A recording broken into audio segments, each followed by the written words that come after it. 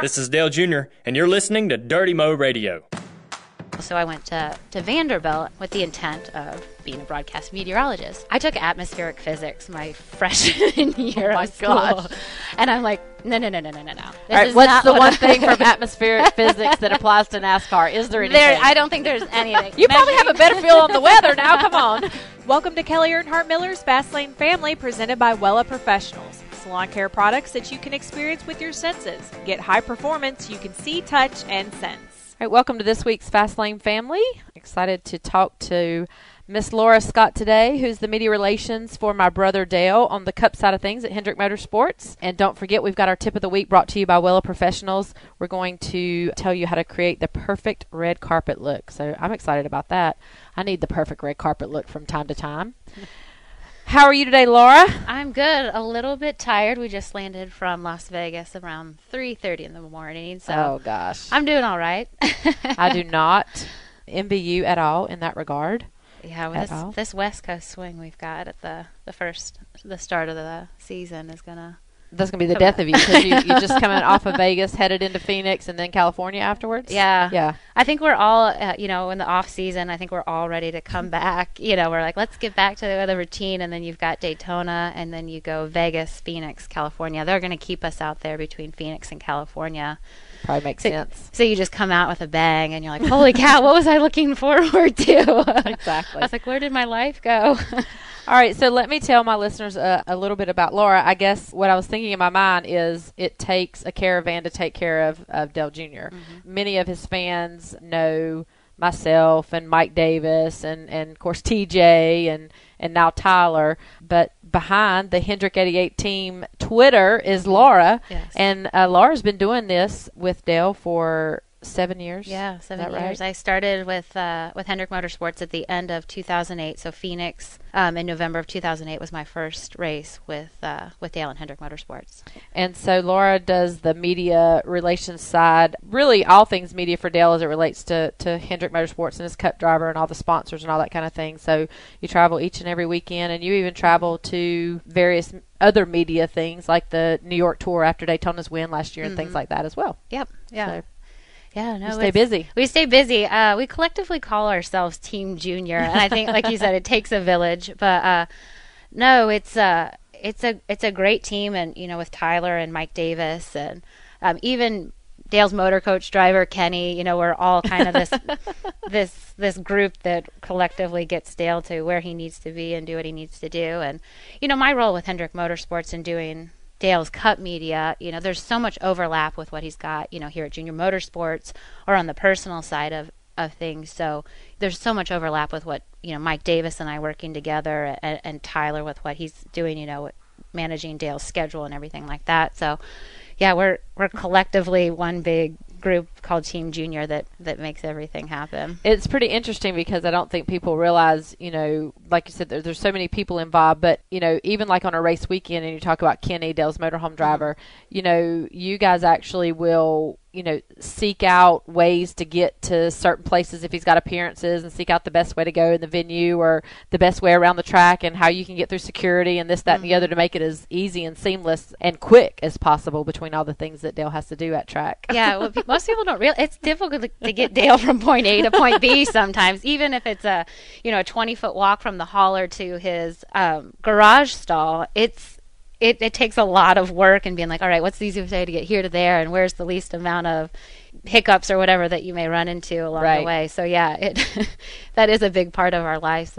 It's not just the media, but it's getting him from point A to point B. Yeah, I know when I've been walking in crowds, I just step all the way back. Yeah. And, because, the fans, of course, want to get to him, and then you guys are meeting time obligations that you've got certain things set up, so you've got to be, on time to whatever it is, especially with the media, because you're usually sometimes those things are live, and, you've got multiple people waiting in the wings. So, the fans thinking, it's my time to get Dale's autograph, and you guys are like, whoa, wait a minute, we got to be somewhere in 3 minutes. Right, exactly. Yeah. But like getting him from point A to point B, yeah, that's what's that's what's difficult, and the timing and stuff on that. But yeah, it can get crazy. So let's talk about. I'm curious to know. I have a few things that I'm curious about. So you went to Vanderbilt in Tennessee, and so how did Vanderbilt pump out a public relations gal into NASCAR? I know. That's what when people are like, "How did you get to this job?" I'll see it on Twitter. I'll have people reach out to me like, "How did you get to where you're at?" I'm like, it is the most random story ever. Like, I grew up in a suburb just north of Indianapolis. So I grew up, the Indy 500 and open wheel, like the Unsers, the Andrettis. I didn't know anything about NASCAR. We really didn't know much about it until Indy got the Brickyard. And then we were studying, like, what is this? And there was a little bit of a snobbish attitude about it, too, of, like, who do these, what is this NASCAR? Like, who are they coming into Indianapolis on our hallowed ground? These rednecks are coming up here from the South. But, yeah, so I didn't really know much about it. And I originally wanted to be a broadcast meteorologist. Like, there was no sports in my future. I played sports. I was a swimmer. I grew up in a very sports-minded family. But I was like, I wanted to get out of Indiana, and I wanted to go to a good school. So I went to Vanderbilt, and with the intent of being a broadcast meteorologist. I took atmospheric physics my freshman year of school. Gosh. And I'm like, no. All right, what's the one thing from atmospheric physics that applies to NASCAR? Is there anything? I don't think there's anything other than, we were... You probably have a better feel on the weather now. Come on. Yeah, so, during my senior year of high school, I actually interned at the Fox affiliate there, and I would kind of dabble in a little bit of the sports department and help them out where needed. But while I was at Vanderbilt, there really wasn't a PR or a communications or a broadcast field. I just was like, I want to go to a good school and study for 4 years.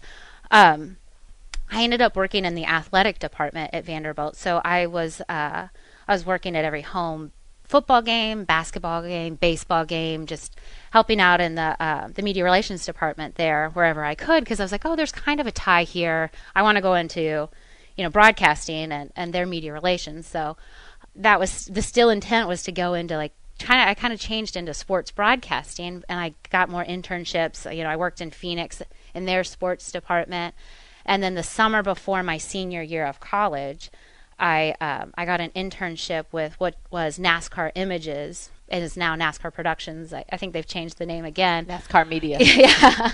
So doing all things broadcast for NASCAR, and I ended up doing that for that summer. And then when I was graduating, they sent me a note and said, we would like to hire you. So I kind of went behind the scenes and behind, doing some producing for different shows. I don't know if anyone remembers Totally NASCAR and NASCAR Nation and all those shows and some of them that still exist, like NASCAR Race Day, when it used to be a studio show in Charlotte. Now they're at the track. But so that's what I started doing.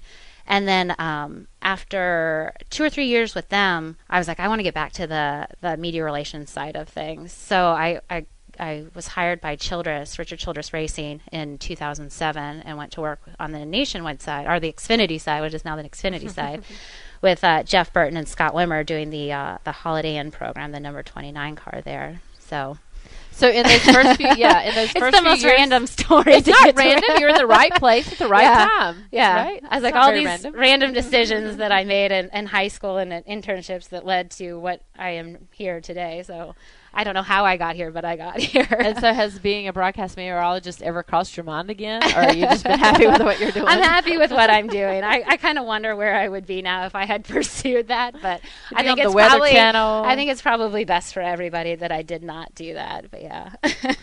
Well, sounds pretty fun and interesting. Yeah, that's what. I'm always wondering how they're reading off, the meteorologists are reading off camera, and they've got these green screen things, and they're pointing. Well, everything's backwards, too. Yeah. I remember when my internship, they had me do it a couple of times. If I could find those videos now, I'd probably be totally embarrassed by what I was doing. You're pointing in North Carolina, and you're here in California. Yeah, you're pointing, and because you're looking at basically yourself in a mirror and trying to do it replicated on a green screen where you don't see anything. Yeah, seems like you would have to have pretty good coordination. Yeah. So no, that's probably for the best that I did not end up doing that. So you worked with Jeff Burton, and I was talking when you came in. One of my favorite shows last year was Kim Burton. So I'm assuming you got to know them both, pretty well. Yeah. And it was just fascinating to me to talk with her and how she kept up with it all behind the scenes. Jeff, gosh, what a nicer guy. Yeah, man. I love the Burtons. Yeah. They were, just a great family. He's such a smart guy, like such a smart guy. I mean, you'd have debate. I remember having there was a flight, we flew up to New York to have shoot a commercial, and he had a teenage daughter at the time, and going through all the trials and tribulations of having a teenage daughter. And I think I was 24 or 25 at the time, and talking him through that and all these life, debates and stuff that you would never expect to have with Jeff Burton, right? Talking about different political situations and stuff like that. You're like, they're great. He's such an intelligent guy, and it was such fun working with them, and they're a great family and a great example of a marriage. Like, I just thought they were so adorable, like adorable family. Yeah, we talked a lot about that, just how they keep all that together. And she said something that just stuck out in my mind for married people or not married people is that, they both want the best for each other. And that's how simple she explained it is. I always have the intent and want the best for him, and he always has the intent and wants the best for me, and therefore it works and goes. When one of those is lost, then something starts getting lost in relationships. No, just hearing their stories of how they met and how they flirted and stuff, and you'd still see that. They'd be out on like the grid, and you'd see that flirting. I'm like, you guys look like you're teenagers. You're adorable. These are the good behind the scenes things that you get to see. Yes. So what was the transition like? How'd you get the job, I guess, at Hendrick and transitioning into a role with Dale? Yeah, at the time, I loved working at Childress, and it was such a great place to work. And it was at the end of the 2008 season, like kind of that summer, some of the folks at Hendrick started reaching out to me, like, do you, this is becoming, this position with Dale's coming open. Is this something you'd be interested in? And I kind of put it off. I was like, no, I'm happy with what I'm doing. And the more I kind of thought about it, I was like, okay, I'll just take this leap and see how it goes. And I ended up getting the job and coming to work with Hendrick, and it was different. That's for sure. Jeff and Dale, Dale in 2008 was a little bit different, but what was there something like what made you kind of hesitate and pause over? Because these fans that are listening are like, oh God, if I can get a job with Dale Jr., I'd take it in a heartbeat. Yeah. Well, the big thing is just your life. I mean, I was doing what is now the Xfinity series. You're home on Sundays, and coming up to Cup, I knew, you're working with the most popular driver, and Hendrick Motorsports. Like, the demands on my time were going to be a lot different. And was I up to that challenge? You've got this kind of feeling. You're like, I feel like I'm good at my job. I feel like I'm good at what I do. But at the same time, you're like, am I good enough to work with Dale and take on this huge responsibility? So I think that was my initial hesitation, was just, one, this is going to change my life and how many days I'm on the road. It is a big difference to go be at home on a Sunday versus, and just the extra demands that are on his time because of all of his obligations to the media and to his Cup partners. So that was, I think, my initial hesitation. It wasn't anything with him, but it was, this is going to be a huge responsibility and a huge life change. What got you over that? What?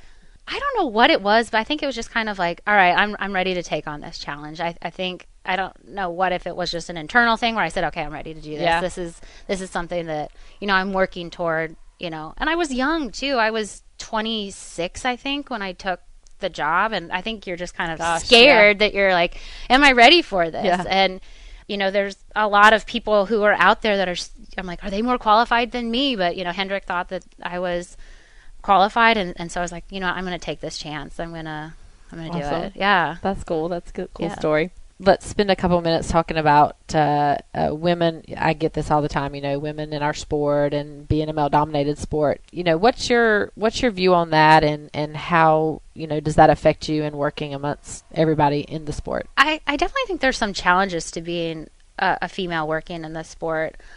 For me, it was kind of an easy transition. I have two brothers, so I've been around boys. I think it is a little different the way they talk, the way they act, and the way they think. The way they think, everything about a boy. But then I've been in, I grew up swimming, and that's a male and female sport. So you're around both. And then going into broadcasting, I feel like that's also a male-dominated field. But I think there's great opportunities. I think, I've only been in the sport about 10 years, and I'm sure how long you've been in the sport, growing up in the sport, you're probably seeing more females in the sport and in the garage.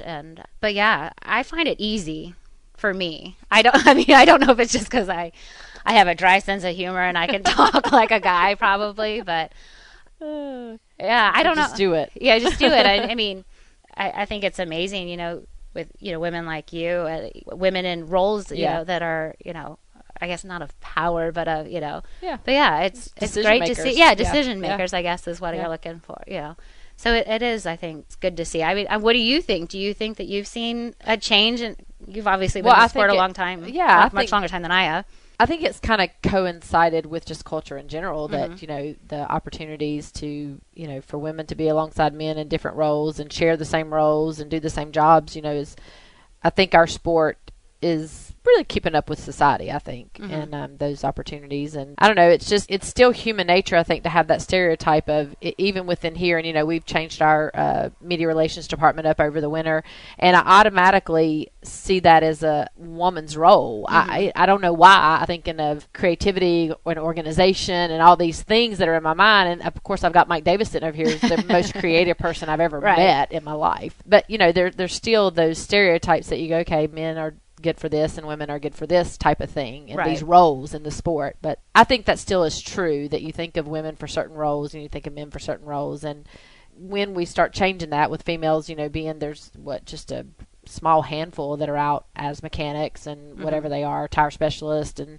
engineers and things like that. When we see those roles start reversing like that and kind of being populated on both sides, that'll be a big difference. Yeah. That'll, I think, change the landscape for us and really see where we're filtrating in those different areas, with women. So I think that'll be cool. What advice, because you think your story's random, but I think your story is kind of in the right place at the right time, but, do you get asked about being involved in the sport and how to be involved? I know I do. All the time. I feel like, I see it on Twitter, and I'll see, fans will ask me. The biggest thing I always say is I feel like I got how I got to where I'm at because people gave me an opportunity. And I worked for free, like internships. Like I say, get an internship, and if someone's willing to give you a shot and help you out, like there's nothing better than an internship. I worked for, I said, a year at the Fox affiliate in Indianapolis. I wasn't getting paid. I worked for a summer at the Fox affiliate in Phoenix. Wasn't getting paid, and I think I was making minimum wage when I was working at NASCAR Productions, and that's only because they knew I was living in North Carolina with, and renting someplace just to get an opportunity and work. So I think that's the biggest thing is internships and just getting as much experience as you can, because I went to a great school for 4 years, but everything I think I've learned has been through on site. Just getting in there and learning the business. It was, all the stuff that I did, for free work and internships that I feel like is what taught me the most, more so than, 4 years of school. Right. I tell people the same thing. Is like, really, my thing is like network, any kind of event that you can go to or volunteer at or help through. I mean, like you said, intern and offer your services up and just get involved in avenues like that where you can meet people that then can see your work ethic and your abilities and all that kind of thing to then see you through to a next step to give you another opportunity.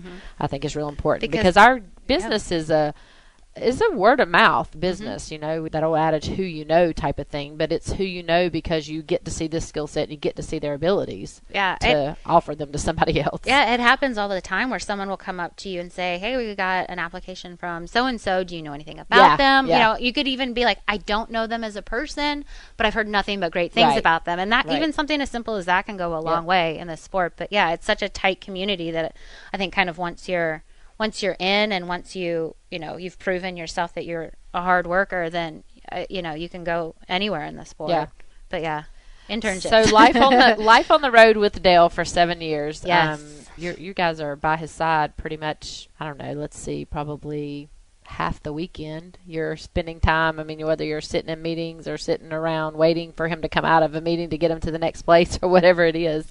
Yes. Think of some different stories. Do you have a favorite media opportunity that you've done over the years? My favorite media opportunity that I think I'm most proud of, even though I don't feel like I did much work with it, it was all Dale, was we did the Note to Self. The CBS this morning has a feature called Note to Self, where they ask the subject to write a letter to their younger self, and Dale did his to his 16-year-old self. I believe it was 16. It was either 15 or 16. And everyone always asked me, did you write that? Did you help him write that? And I said, absolutely not. That was all 100% Dale. All I did was say, here's this opportunity. And I gave him one example of a painter that had done it before. And he's like, wow, this is really cool. I'm nervous about this. But I think it was having that trust, that relationship where he could trust it. I was like, I think this is a great opportunity, and I think you'll be amazing at this. And he took the chance, and he did it. And I thought, it was brilliant when he first read me that letter. Yeah, that was crazy. I'll never forget it. He wrote it, and he read it to me in the lounge at Indianapolis Motor Speedway.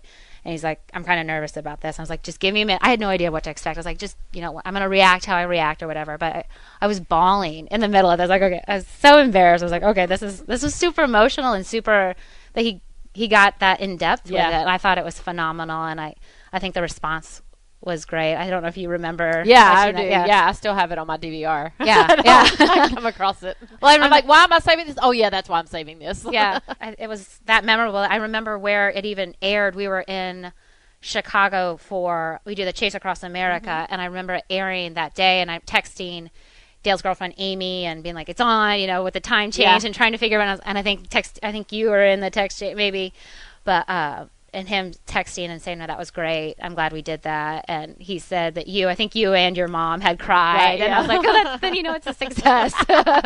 You made us cry. You're successful. You made it. So talk more specifically, I think, about your role and how those things come about. Do you seek those kinds of things out? I know, a lot of them are people approach you and the process of, getting Dale involved in those things. And then also maybe not in that case of note to self, but some of the things that you do what support do you have to provide, in a certain situation? Like with my role with Dale, I have a lot coming to me, a lot of opportunities coming, to us. So it's a lot of it's filtering out and kind of looking at the opportunity and saying, how does this fit in with what we're doing right now, what Dale's brand's doing right now. So that's where I say when it takes kind of a village with, I may say that an opportunity may come my way and I may say, this isn't right for what we're doing on the Cup program, but I know that Mike and Dale's Junior Motorsports program or the brand this may work in something there. So it's a lot of kind of filtering through some of that stuff. But at the same time, it's also taking a look at what's going to be best for Dale. What else can we put out there? What opportunities can we pitch and go out there and try to get that's working with what we've got going on. So there's a little bit of both. Like we were just up in New York right before the season started. It was the Road to Daytona to promote the Daytona 500, and one of the things, Dale's big into barbecue, and I was like, let's approach stuff like that. So we did the Rachel Ray show, and that's this kind of stuff where you have to kind of think, well, what's going to be good for Dale? Not let's just do stuff just to do stuff. Right. It's really kind of taking a look at what opportunities you've got and how it's going to fit and how it's going to work for both parties. Yeah. And the same thing with going to Twitter. He had his 1-year Twitterversary is what they called it, and doing a big thing with them. So that it's just that kind of stuff is looking at the opportunities that you have. And when you go to New York, all of the media of the world is basically centered in New York. So what opportunities are there that are going to work best for Dale's interest? Ultimately, if he's enjoying it, it's going to be a success. Exactly. What it kind of boils down to. You don't want him doing something that he's not going to enjoy or he's going to be uncomfortable doing. So it's kind of looking at all that of what's going to work best for our partners, for his brand, and what's he going to enjoy doing as well. I think the Twitter example is a good one to talk through. So when he decided to get on Twitter, I had no idea that he was going to do it that night. Did you have any idea? Well, that was the thing. Sort of. Well, yeah, we were down in Daytona, and there had been kind of the joking, and he had done a sit-down interview with Michael Waltrip on the days leading into the Daytona 500 for the pre-race, and the whole I'll join Twitter if I win the Daytona 500. And it was kind of at that moment when he won, you're like, oh my gosh, is he serious about this? Was he really serious? And he was. And, with that Daytona 500, one, there's all the excitement of the fact that he just won the Daytona 500 and all the media that comes with it. And we had that rain delay. So it's now, once we were wrapping up with everything, we were in his motor coach. It was Dale, Amy, myself, and the writer from Sports Illustrated, and it's about 2-something in the morning. And we're wrapping up what became the Sports Illustrated cover interview. And he's like, all right, this is this is as good a time to do it. Let's just do this. And he had taken a selfie in Victory Lane with the trophy, and that's what kicked it off. And it was this kind of like whole staring and crafting and like the initial tweet. But yeah, we did it. It took off with it. It took off with it. Yeah, I think it's so funny because we had been having conversations leading up to that prior, the month and two prior, and of course everybody's like, there's 3 people on Twitter, and when are they going to get on Twitter, NASCAR drivers? And Mike, we were having conference calls with Twitter, and how to make an entry and what works best and this, that, and the other. And even that morning at the racetrack, Kevin Harvick, I was talking to him about something. He pulls me aside and he's like, we got to get your brother on Twitter, and he's telling me all these things. He's like, he can use it for this, and he can do for that, and he can do for this, and it can do for this, and it makes this so much easier, and da-da-da-da-da-da-da. And so I'm, in my mind, I'm like, okay, we'll set up a meeting later, and we'll talk one more time to him, and then I wake up that next morning because I probably left, I think it was on the last HMS flight, 1:30 in the morning or something. We got out of the media center, and I wake up that next morning, I'm like, oh, he did it. He did it. We don't need to have that meeting now. Yeah. And it was, then the next thing that we had to do was figure out how we were all going to use it and how it was all going to work because, to the point of, as soon as sponsors see him on there, sponsors are like, oh, how do we get to be a part of this? And all the different players that are within it, oh, we want you to do this, we want you to do that. And Dale's like, nope, keeping it organic and simple right now. And it almost worked out perfectly. We went on, I don't know if anyone knows this, but after winning the Daytona 500, you go on this media tour. Well, I'm sure everyone saw it on Twitter, but yeah, you fly, you're up the next morning, you fly to New York, you go to Bristol, Connecticut, we were in LA, we were in Texas, Phoenix, we were all over the place. Crazy. And the beauty of that was, though, there was so much time on the plane, which he has Wi-Fi on his plane, and being able to kind of teach him Twitter. Yeah. And he took off like a Twitter superstar. I'm like, he's leading Twitter chats. I'm like, and created his 2-time Daytona 500 champion, that hashtag all on his own. And he took off like a Twitter superstar. He was watching it behind the scenes. He had to have been. He asked some simple questions here and there, and then I feel like I am now learning from him and how great he is. And I've always thought he's a phenomenal writer, and like you saw with the note to self. And I think he's just so witty in writing, Oh, he gets mad at us now if we don't tell him about things. He's like, I could tweet that. Why didn't you tell me that? Right. It's like, right, exactly. And now we got to be 24/7 thinking about what we're going to tell him so he can be thinking about what he wants to tell other people. Yeah. Yeah, and that's the thing is, like, he's great about if you send him, like, hey, you might find this interesting. Yeah. This is what our partners have going on. He'll push it out up in his own language. Yeah. We could craft tweets all we wanted, but he's going to create it in his own language, in his own way. Yeah, and it's 100% authentic to him. And like I think Twitter's been a great tool in letting people see that side of Dale that they may not know. Yep, definitely, I agree with you there. What about a memorable race? Is it going to be the Daytona 500, or is it going to be something different? I remember because I worked with Dale starting at the end of 2008, and when we finally got that first win together in Michigan, I think that'll forever be memorable. And I remember thinking, I think it had rained that day too. And I remember we were supposed to be in our Hendrick blue shirts, and my sponsors at the time were like, let's just wear the Batman. I was wearing this green Batman shirt, and I was like, ooh, I hope I don't get in trouble. And of course we go to Victory Lane, and I've got this green Batman shirt, and I was like, oh gosh, of course we would win when I'm not in my uniform that I'm supposed to wear on race day. So I think that'll forever be a great memory. But I think we were so far ahead, and I think we just kind of knew in the closing laps, I'm like, we're going to win this thing. And it wasn't as thrilling as that Daytona 500 win, and how that excitement that he had. And I just remember, and it still gives me chills, they always use that audio clip of him being like, oh yeah. And that still gives me chills, the excitement that, I got into Victory Lane, and you see Amy's there, and she's got tears in your eyes, and you're hugging, and then you see Steve Letart's wife Trisha come in, and you give her a hug, and just so much excitement. You were there, Kenny, his motor coach driver, everybody that's there that cares about Dale and cares about that team, and you knew the excitement that he had. So I think that, and that emotion that, I'm kind of getting teary-eyed now. But I think that will forever probably be the biggest memory and the most important, or most special memory, because you knew how much it meant to him and that team, and everybody that cares about Dale and wants the best for him was just so excited and so emotional for that. Yeah. And it was Stevie's last Daytona 500 too. That That was very special. It was. I think that'll have to probably go down as the most special, even though Michigan was great. But that Daytona 500 win, yeah, absolutely. Has there been a time when he's just made you really mad? Oh gosh, yeah.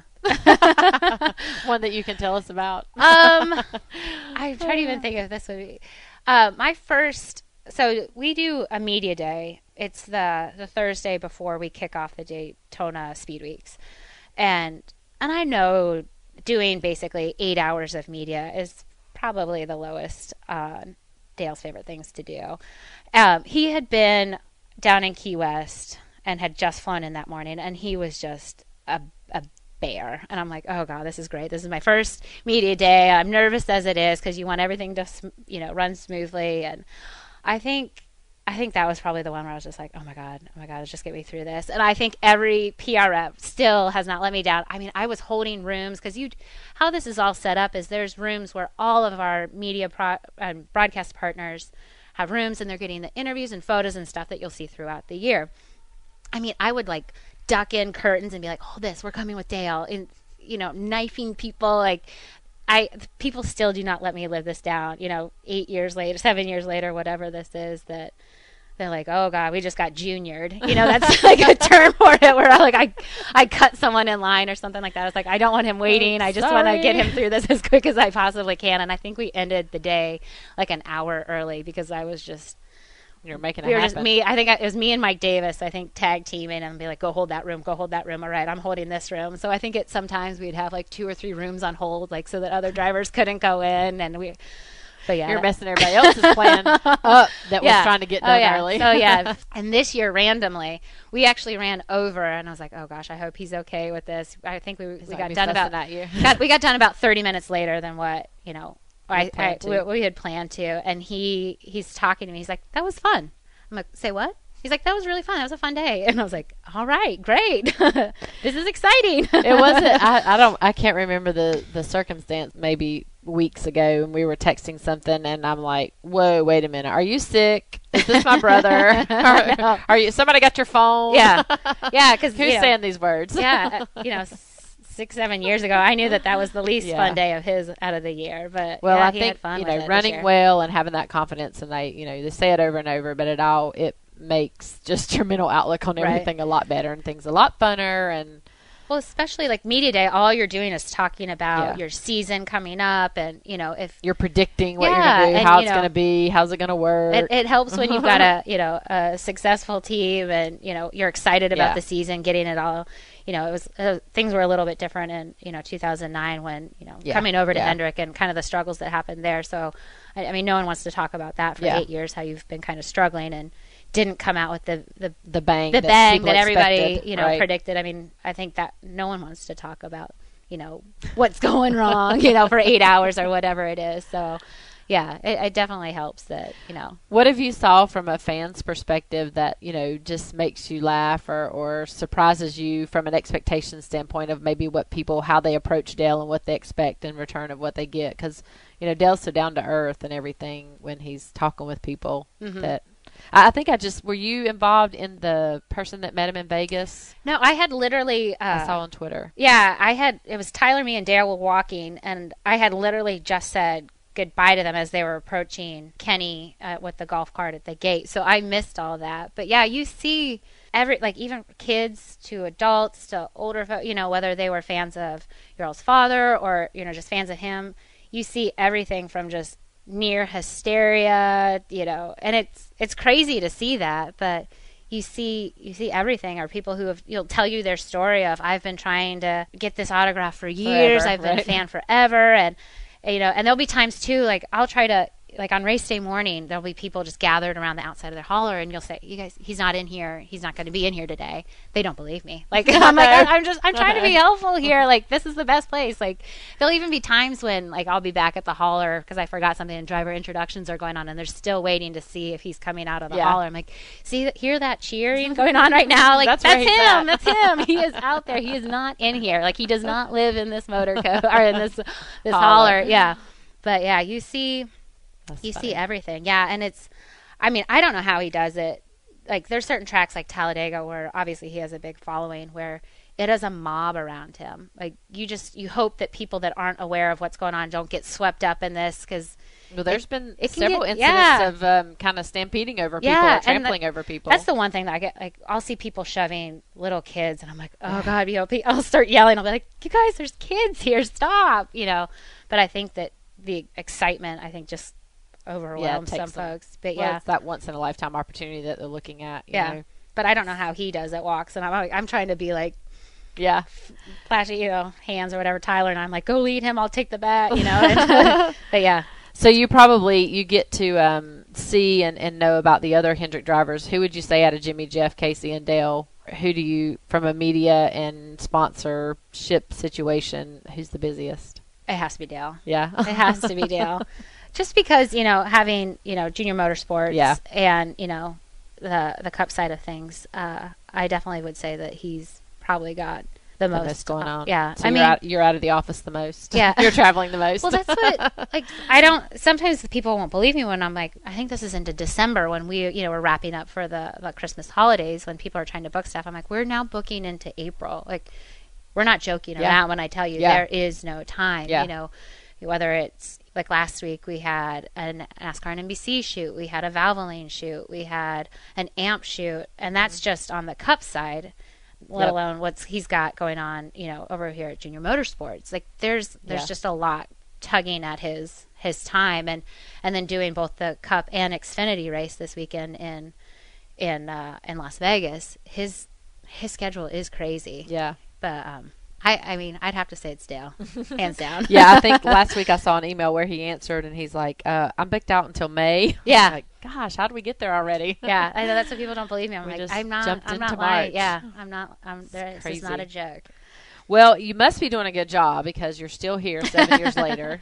So I hope so. No, the one thing I know about Dale is if he doesn't like something, he will change it. So yeah, no, I think Dale and I are very similar. I think you guys do this here, the MBS where you have your color. Yeah, we do. Yep. So Dale and I, you do this. It's a kind of a personality and how you work with each other, and it's just this whole test and stuff. We're both blues. I think we're very similar. We're very even. Are your lines almost the same? I think we are. I think I've compared notes, but yeah, we're very similar in the sense. So I think that's kind of how that helps. We work well. Yeah. Well, in that role, so with the MBS system, blues, he knows how to talk to you. You know how to talk to him because you both want to be talked to that way. Right. Which is exactly. the basic. I'm a red. You're a blue.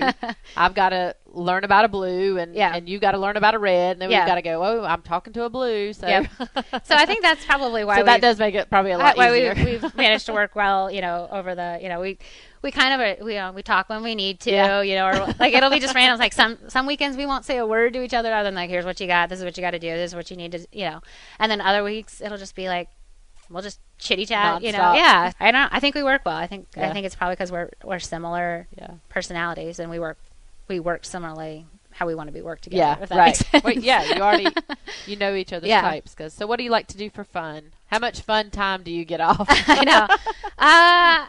It's so funny. Like I have limited weekends off, but it seems like when I do have time off, I travel, which is crazy since we're on the road. 38 weekends. I do get about 5 weekends off a year, which is nice. But yeah, I find myself sunny spots. Yeah, send me to a beach and I'm good. Yeah. Well, people think that you travel 38 weekends a year, but you're working. At that, you might get to go out to eat at a restaurant that you might have your eye on in a certain city, but taking something fun at Vegas, maybe a show, but right.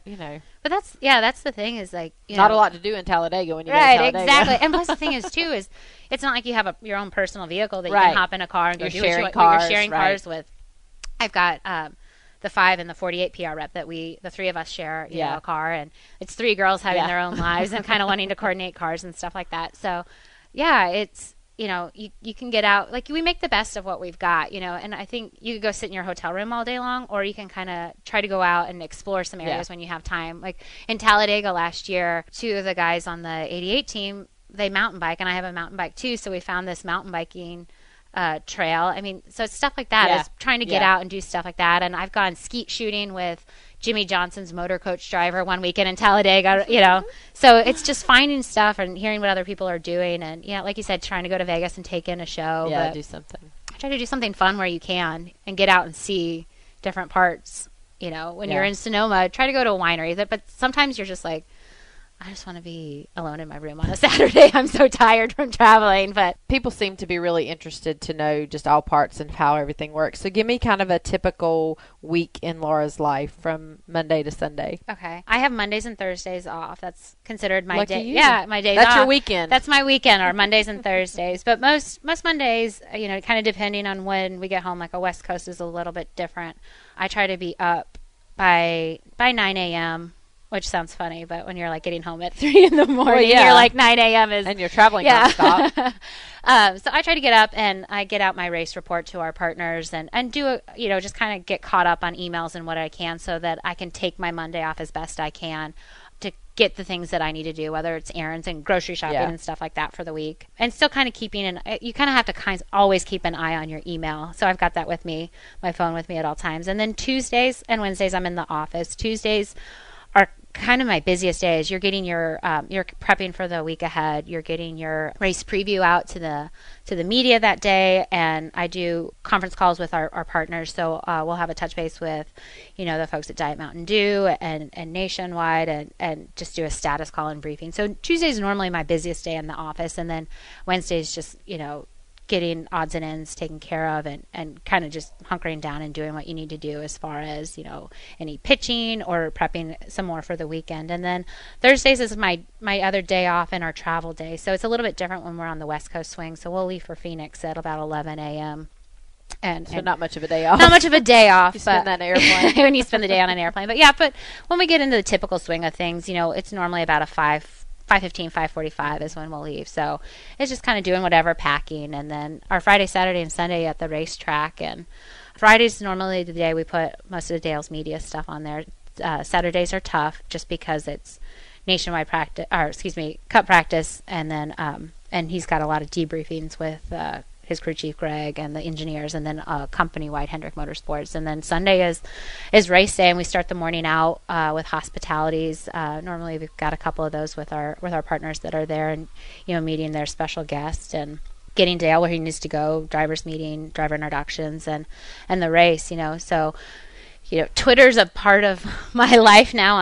It didn't exist 5 years ago, so it's also maintaining the Hendrick 88 Twitter account as well and doing race updates and all that good stuff. So yeah, that's about what my week looks like. You said in the beginning, we were talking about traveling and then your Tuesdays and Wednesdays and being busy. Obviously, you have to still do those things even if you're, on location somewhere with Dale on a Tuesday or Wednesday. If you're traveling, you still got that work to do. Yeah, that's I think we all kind of joke about how our emails are. Yeah. It is so tough when, I'm the type that I need my quiet little space to work and do my Me emails too. and get caught up.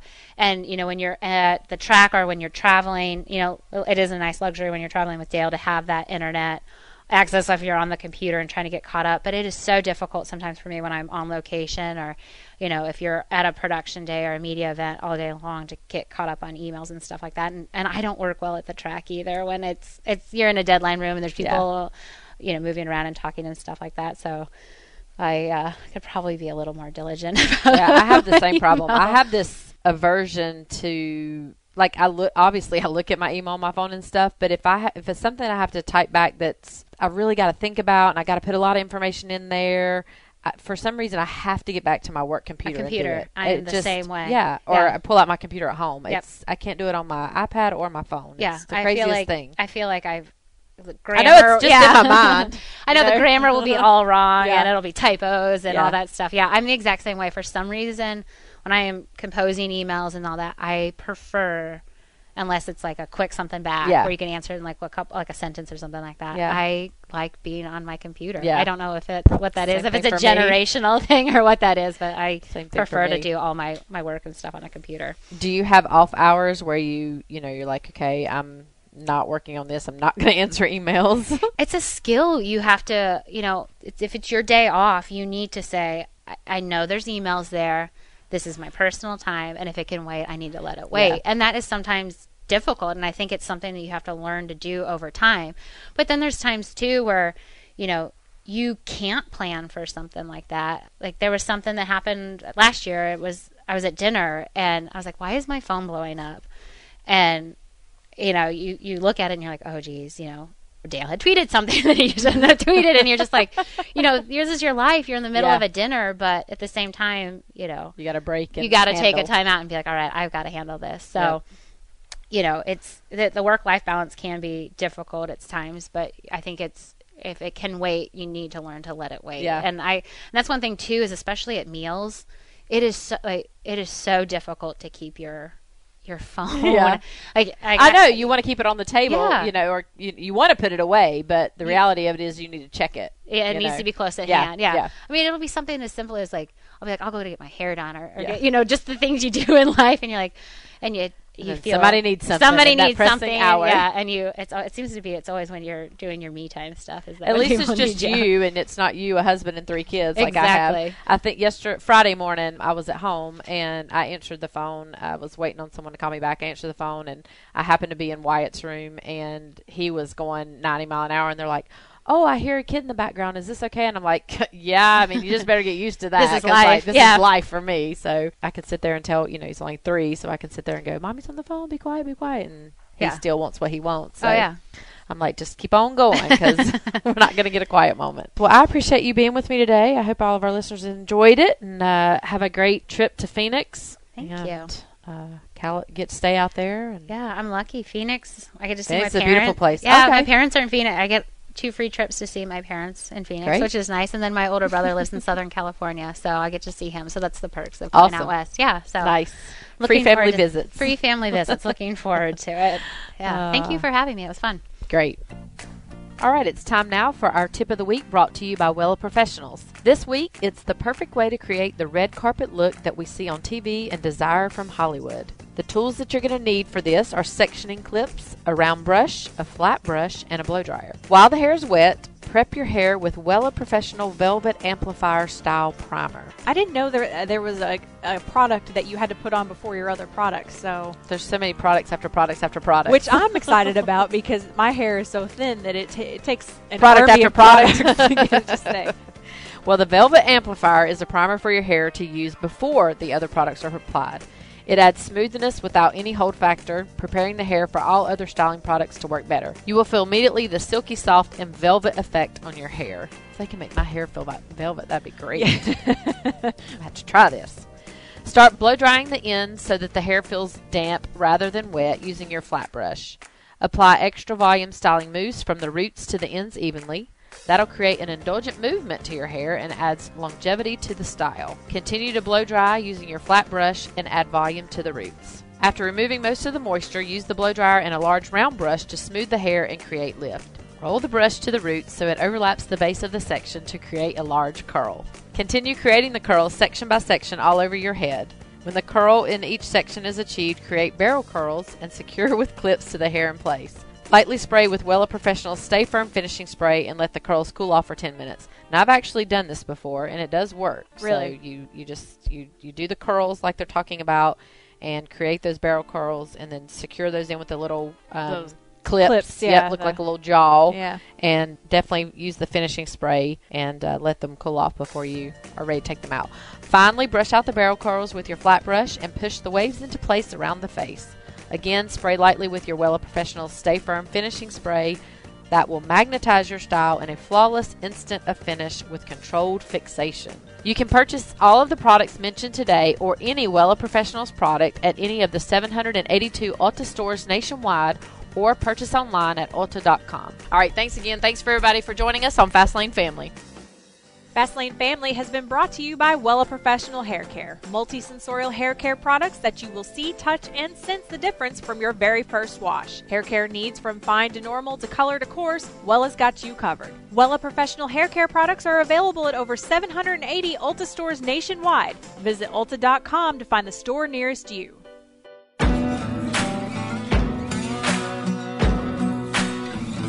Thanks for listening to Dirty Mo Radio.